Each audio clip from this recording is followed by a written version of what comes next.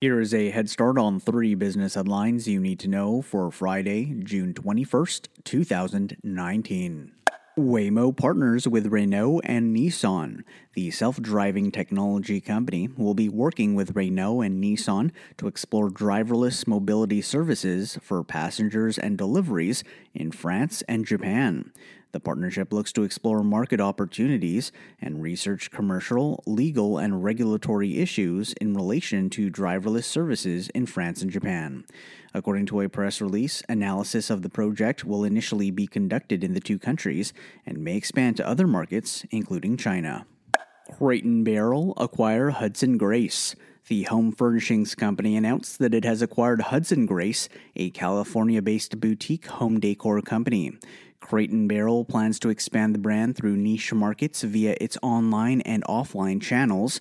Financial terms of the deal were not disclosed. Apple teams up with Best Buy.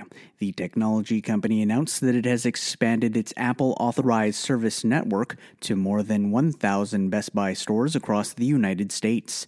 As part of the partnership, participating Best Buy locations will be able to service and repair Apple products, providing its customers with convenient access to safe and reliable repairs. That's your head start for the day. Now go ahead and make today amazing.